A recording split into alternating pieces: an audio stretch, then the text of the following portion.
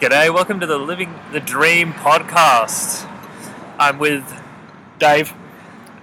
with Sober Senses. I'm John Pacini, at John Pacini, very imaginative, on Twitter. Now, you might remember that the Living the Dream podcasts, about a year ago, we did quite a few on Queensland, on the Queensland election. We were looking at a bunch of different issues facing Queensland, and now I've decided let's come back. Let's come back about a year after. Has it been that long? Almost. The Queensland election was only January. this year.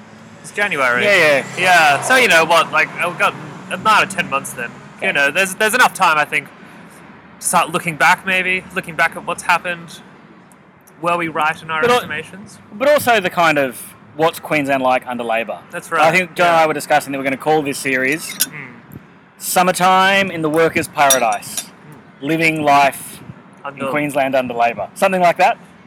So the next couple of weeks, what we'll attempt to do is have a look at what are the baseline antagonisms that are being expressed on the level of the state, and how is the government attempting to manage those? Mm-hmm. Because I think in our previous series, the kind of basic thesis that we put forward was that the financial crisis / the end of the mining boom is posing a challenge to the state to fund social reproduction. Yep. And the Newman government had a very clear strategy. What was that strategy? Well, the Newman government's plans kind of were to do with effectively privatisation of state assets. They saw there was a debt problem in Queensland, which there is a significant debt problem, at least in terms of Australian levels of debt, not internationally, but certainly within the context of Australia. And their solution to this was through a wholesale program of privatisation, which they frame as asset leasing. Yeah, and this would then fund infrastructure expenditure. Yep. And they'd also gone through a program of, I think, directly trying to cut some levels of social reproduction. So the sacking 14,000 full-time equivalents in cuts to lots of social programs. Yeah, cuts to lots of social programs, an attempt to push some of those costs of social reproduction back into the home and onto the wage. With, I think, which is worth pausing, pretty disastrous effects. Like there's been I think for me this is just a really standout example that there's some investigation going on at the moment about a closure of a small facility for youth with mental health issues, and that was closed before alternative care arrangements were developed, and 3 of those young people who were teenagers committed suicide. So then that's probably a very a brutal example of what this program was. That's right. And it led to a large scale social, not large scale, but relatively for Australia, rolling series of social protests as well. That's right, Newman was definitely able to, one thing he was able to do was to galvanise a whole bunch of protesters together into to some sort of general campaign. I'm not saying that campaign had much to do with his ousting, but certainly it complicated the state's role in guaranteeing social peace. Yeah, totally. And the other thing is as well, this plan to privatise state assets was coordinated on a federal level as well. So on a federal level, the federal government was attempting to bring through, and is still trying to attempt to bring through, as far as I'm aware, legislation that says if a state sells off assets and uses the funds raised to pay down debt and invest in infrastructure, they will get an extra bonus from the federal government. Now that legislation stalled, but also I think the Queensland election that no one was expecting, including us. That's right, famously, including us, has thrown the federal plans into disarray. That's right. So we then have the ALP government. Who were elected. Well, on what basis were they elected? Well, very little. I don't think they expected to win, for starters. They had a very poorly fleshed out policy framework. Our state, our assets, which I remember was a very short document and very low on details. They had a budget. The budget came down in July, I guess. The state budgets come down in July. Maybe a little bit later. And that was quite, really very mediocre. It was very small target budget for a first-term government. I think it's worth. My way of kind of thinking about the Palaszczuk Labor state government is that their core promise has been social peace. The main thing that delineates them from the Newman government is that they would be able to manage without causing social conflict and without a fundamental downgrading of the services provided by the state. Yep.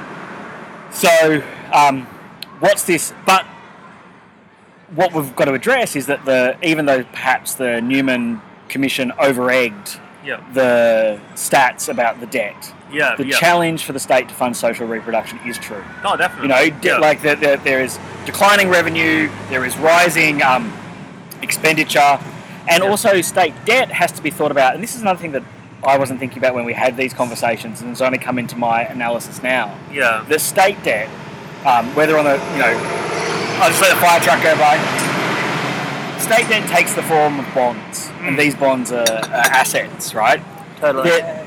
Sovereign debt in the form of bonds has two interlinked functions. On one hand, it's a profitable asset that owners hold, but also it kind of works as a kind of bedrock that all other financial assets are priced against.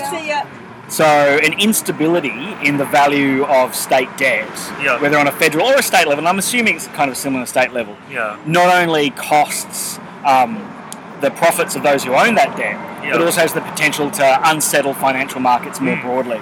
So when governments are concerned about managing their debt, they're not just concerned about their kind of borrowing levels, they're also concerned about the health of financial assets and financial markets. In general, so the state government has inherited this problem. And also at the same time, it's got the requirement that it has to stimulate some kind of economic growth in the period of the downturn of the mining boom. But it can't create social conflict. No. What does it do? That's the thing. I mean, it's interesting to think about in the context of the last 40 years just how much Labor governments have really been the best governments for capital, in that they've been able to maintain social peace, from the Hawke government with the Accords, through now the Palaszczuk government, who's been able to bring the unions, has the unions on side, obviously, in a lot of this. So they are able to maintain social peace. But what's the Labor government supposed to do? What's the Labor government going to do to have any economic development in Queensland? They've got this policy, I think it's called, Advance Queensland? Yeah, so I think there's two things. Let's break it down. I think. First of all, let's talk about how are they responding to the debt? How are they responding to economic stimulation? And then I think we'll also need to think about both of us working as public sector, working in the public service, how they're dealing with pay in the public sector as well. Because so the budget really has three key elements to it. One of the core elements is they've taken a large amount of debt. You say it's $4 billion? About $4 billion. So it's $4 billion of government debt, which they're then handing over onto the books of the state-owned energy-generating corporations. So they're saying, this is not the general government's debt, this is your debt, and you have to pay that down. And then they're getting KPM, then they're amalgamating, I think it's 5 energy companies into 2 energy companies. And interestingly enough, KPMG is involved in this process. So this has only come up because of our conversation yesterday. They've done KPMG was involved originally in advising the government, the previous Newman government, about asset leasing. This is one of what they call the Big 4 companies that do. They do advice for companies, they do auditing, and they do taxation.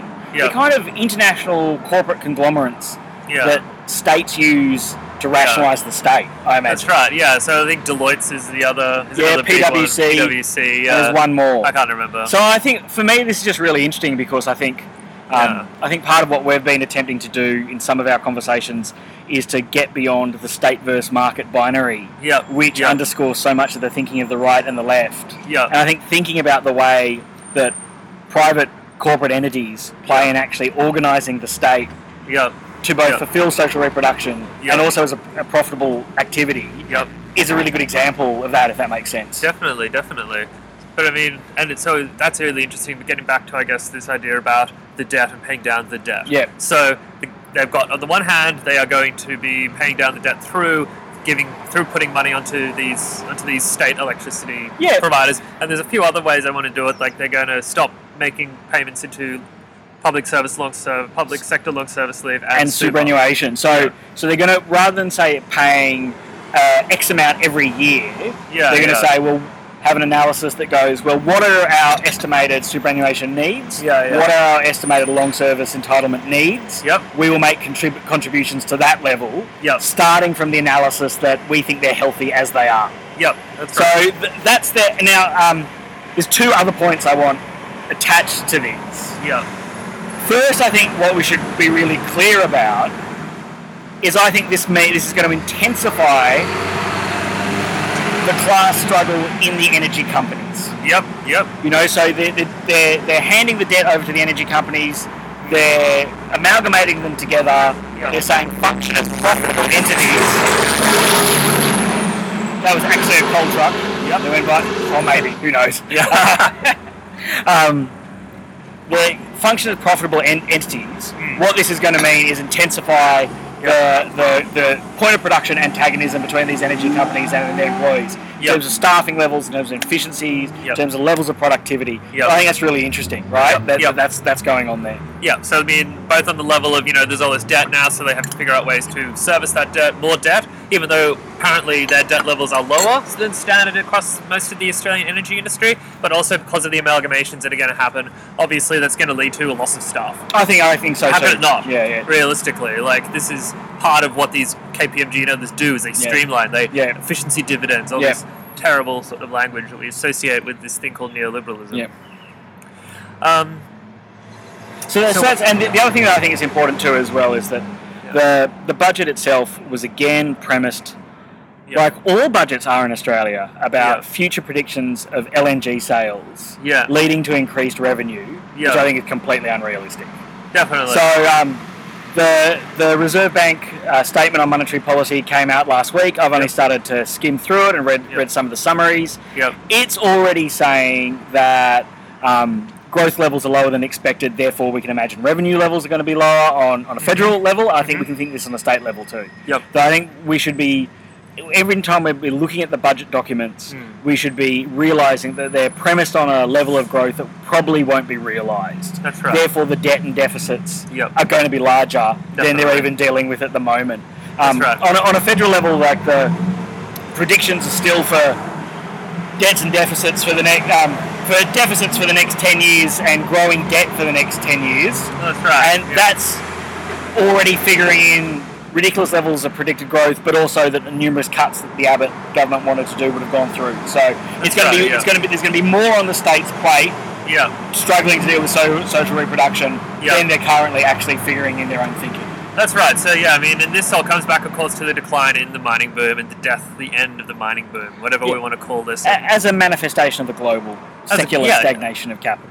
That's right, and so obviously that's kind of falling apart to a degree, and it is obviously tied into two global mechanisms, but in any case, it's going to have a real effect on the state. It's going to have a real effect on the state. So what's the state trying to do in Queensland then? To attempt to remedy this secular crisis, to attempt to alleviate the mining, to get Queensland out of this kind of mining boom. It's like, effectively, my understanding at least is that what Palaszczuk's government's doing is they're bringing in these raft of measures under the rubric of Advanced Queensland. Advanced Queensland, jobs now, jobs in the future. Yes, all the jobs, all the time. Basically, this seems to be like a half version of the Smart State, but without any of the money behind it that the Smart State had for major capital projects. So it's only about $180 million. Yeah, it's a very small amount of money, but this is in the context of a budget that gave very little to anyone. Like, it was all about servicing, cutting back debt. It gave very little. It funded a few things. Few services got refunded, is my understanding. They cut the youth boot camps, which was kind of a weird Newman government dog whistle policy. But effectively, this is a big whack of spending that they want to do, where they want to kind of what the academics love to call the research industry nexus. So, can you explain to us what the Advanced Queensland package is about? My brief understanding of it is that they want to be able to connect universities with companies. And also provide state funds for disruptors, for startups, if they can meet corporate backing. That's right, So it's an attempt to kind of stimulate research and startups, technological companies by going, here's a number of different ways you can access state money if you develop a kind of operational business investment around technology. That's right, and this is trying to overcome what in Australia and Queensland has always been the problem, that we're a branch, what they call a branch economy, isn't it really? That basically we just have branch offices of major companies. In Australia, we export minerals, but we don't really have significant indigenous whatever the term is, Australian companies that are doing large-scale R&D. That doesn't really happen. It doesn't it? No, It doesn't seem to happen. Yeah. At least this is what people are saying. Yeah. It seems that there's not an awful lot of... It seems like there's not an awful lot of high-tech technology being produced. So what the Smart State was about back in the 90s, if people remember, Peter Beattie's policy was to make Queensland into a leading place particularly for health and medical industries. So at UQ, at the University of Queensland, there were lots and lots of buildings built at this time. Lots of money was getting put into developing Queensland in particular as a centre of brain science, technology, and all of these other things. So that's interesting. There's quite a lot of money put into that, but this package seems to be a little bit like that, but particularly focused at giving money in a very different context. But like you're saying, it's about giving startup funding. It's about seed funding. It's about and also I think returns that can come from doing weird things like I think if you're a PhD student who is willing to cooperate with private industry, you get like basically double your PhD. They pay you another $10,000, $40,000, $30,000 to $40,000 a year. So considerable amounts of money. That's right. I guess like the we'll link to the document itself for listeners to have a look at.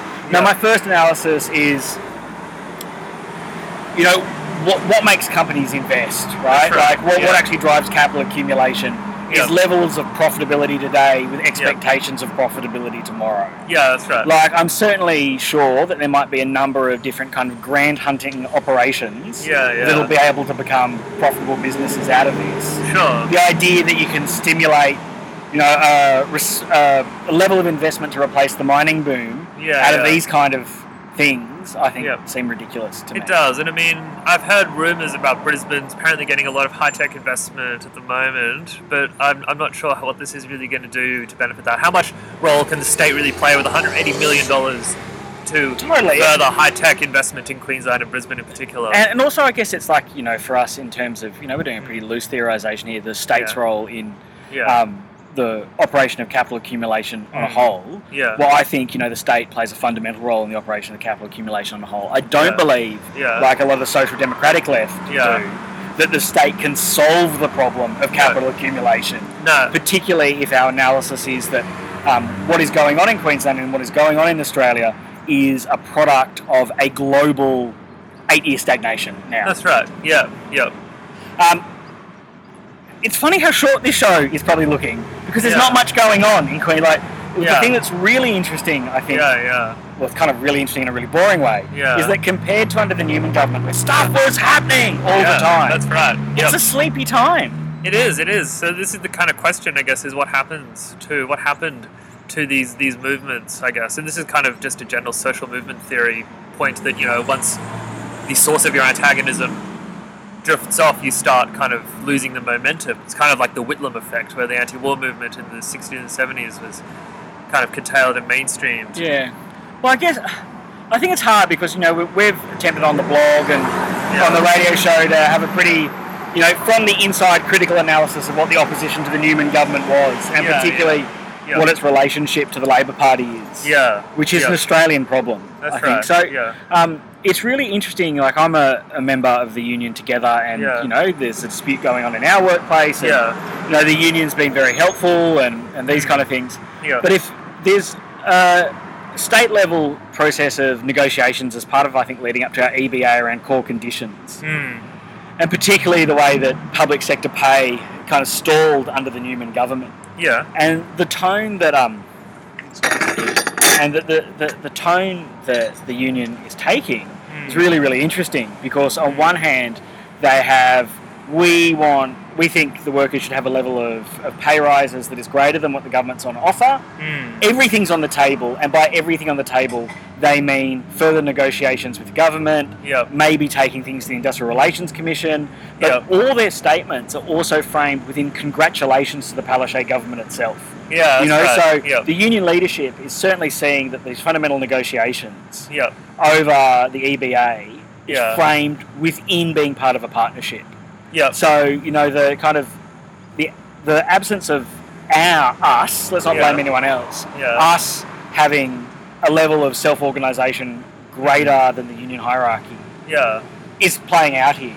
Definitely. Also in the way that the close relationship between the Queensland Council of Unions and the Palaszczuk government preemptively stops a lot of that dissent happening.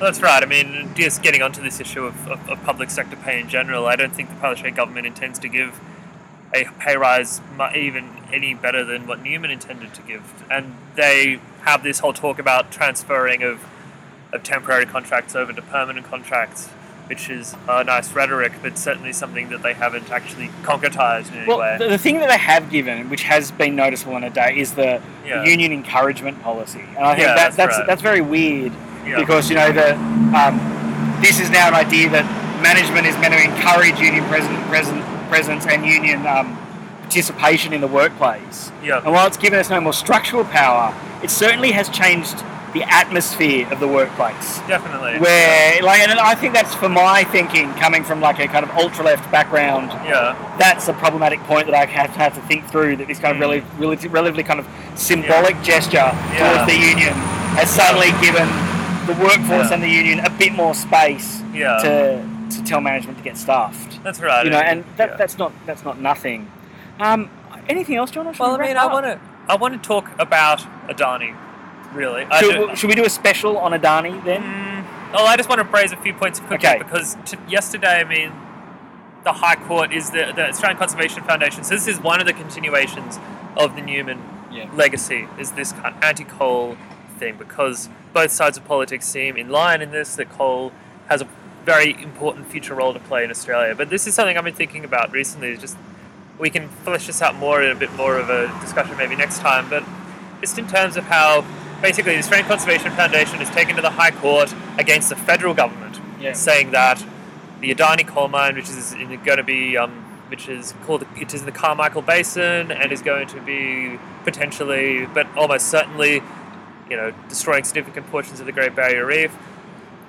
They're taking this to court, but from what I can see is no actual level of government wants this mine to go ahead. The state government has pulled significant amounts of funding from it, and the new Turnbull government has put this sort of stuff on the back burner completely. My reading of this is that they're much less keen on this coal is the future of humanity thing than Abbott was. Turnbull is much more... Turnbull doesn't seem to have the same attitude, but no one can publicly say that they oppose the Adani mine. Neither the state or federal government has the political capital to say we oppose the production of the production of this new coal mine. So what seems to be happening, and if I'm reading this right, is they're just waiting around until the Australian Conservation Foundation kills off the Adani mine in the courts. That's what I'm thinking about this. And maybe we can return to this? I think that's fascinating. Obviously, it's a big question. Right, about the mine itself as a specific form of capital accumulation. That's right. And then I think there's another kind of thing that I haven't really had time to flesh out properly about how we think about energy production and its relationship to capital and the way that energy works. I've certainly been reading some work by George Kafentzis recently, a classic essay of his about this. So I would like to do that, and I think for a while we've talked about in the past when we did this last series of podcasts about doing some interviews with some of the people involved in the opposition to it as well. So that would be something worth pursuing. I guess the point that I want to kind of reinforce is that when we're talking about, say, the Palaszczuk government providing social peace, that doesn't mean that they've been able to solve the antagonisms that lead towards crisis, right? No. They've just been able to kind of almost put a stopgap on them. But I think those antagonisms will break out anyway. Does that make sense? Definitely, because and to oppose this idea that, because this is something that I think you hear from the Labor Party, is that social conflict is a choice of the Conservatives. That's right. Due to their inferior management strategy. Or their ideology. The fact that they've got this neoliberal ideology. That's the diagnosis that we're often given. That's right. So the Palaszczuk government is having an approach at the moment of basically, putting the finger in the dike kind of approach to stop. Can they stop these contradictions overwhelming? But I don't think they're going to be able to stop those contradictions from overwhelming. The impact of the end of the mining boom as a manifestation of global stagnation, both in its drop in revenues and also dropping level of capital accumulation, will be played out. Right? And that its social peace approach is not going to be able to solve these problems. And it's worth noting, of course, that Queensland and WA are the states that are currently experiencing the highest levels of unemployment and also will have the highest issues arising in terms of tax revenue from the decline in these booms as well. So that is interesting, unless they're in some ways offset by the more housing construction or. Well, that's the thing. I mean, and there's an impressive construction boom going on in certain suburbs around Brisbane. Anyone who lives in Toowong knows that half of Toowong is being turned into a tower block at the moment. Which will be interesting. Which will, I think, also following on, is that we're leading up to the Brisbane City Council election as well. Yes, that's and right. so some of the themes that we took up from Jonathan Sri, who we talked about as a state election candidate, is running on the Greens ticket here. Again, an interesting candidate, again worth talking about, because there's been some debate around his campaign about if this could be similar to the movements in Madrid and Barcelona. And I think that's worth having a thought about too. And also, of course, because Brisbane City Council is a huge government organisation, It's the biggest local government organisation in Australia. If not the Southern Hemisphere? Yeah, it's huge. I don't know, it's I'm not sure if that's geography or money in the pocket or whatever, but it's an accident of history. But particularly if real estate is becoming, a spot under low interest rates where a huge amount of construction is happening. Yeah. And then, of course, this in itself is tied to the international flows of money in terms of Chinese investment no longer being able to be bought to go to the into the Macau gambling, Macau gambling options, and now coming into Australia very much through the construction of new towers of money. And the world is awash with cheap capital at the moment too. Global interest rates are so low that money is so cheap. Yeah, that's a reason why a lot of this stuff is happening. Yeah. But it is a strange quiet in Queensland. It is. And I think we've set ourselves up well for the next show. Well, I would also like the next few shows. Yeah, next few shows. I think we should continue to look through these things closer. It'd be interesting. Maybe we can start doing some research on, is Brisbane becoming the tech capital? Right? That's Brisbane cyberpunk on the Brisbane River. Yeah, so if anyone has any ideas about this... particularly anyone that has any links with the game designing industry in Queensland, be interesting to hear about that. Or conflicts that you do think are emerging that we're missing. That's right, yeah, definitely. Maybe we should set up a hashtag living the dream. Yeah, or something about Queensland. We need one about Queensland. Okay, yep. Well, what about... It's because sunshine in the workers' paradise is too long, isn't it? That's half your tweet. Yeah, that's right. We'll work on it. We'll work on it. When we post this, there will be an active hashtag which you can contribute to, okay? But also the other thing I would like to think about in the future too is as well, is that my understanding is that the current ALP government is not going to change the abortion laws. Yeah, so this is another thing that's coming up. There's a few other issues in terms of abortion as well, so in terms of particularly about sodomy laws and whatnot, and that there's a resistance to changing those to be in line with the rest of the state as well. So these are the current laws where basically male same-sex relationships face a criminalisation that heterosexual relationships don't. That's right, yeah. It's, at the moment, 16 to 18 is illegal. So this effectively means that like people having consensual adult relationships are criminalised as if it's a form of pedophilia. That's right. And this is a horrific and intolerable, situation. Yeah. And you would think that a lot of the kind of support of people behind the Labor Party government was to win some of these transformations to more progressive issues around abortion and sexuality. And that's right. Yeah. So these issues are all there. These issues are all there, all around. They're all under the surface, just bubbling away. But at the moment, we've got this illusion of quiet. Yeah. Okay. So. We'll come up with a cool hashtag. We will. And we'll pursue some of these investigations. All You've been listening to Living the Dream. Anything else to say? Or was a truck going past? No, I think that's great. I think we'll keep thinking about this, and we'll do another podcast in the next few weeks. All right. Okay. Thanks for listening. Bye-bye.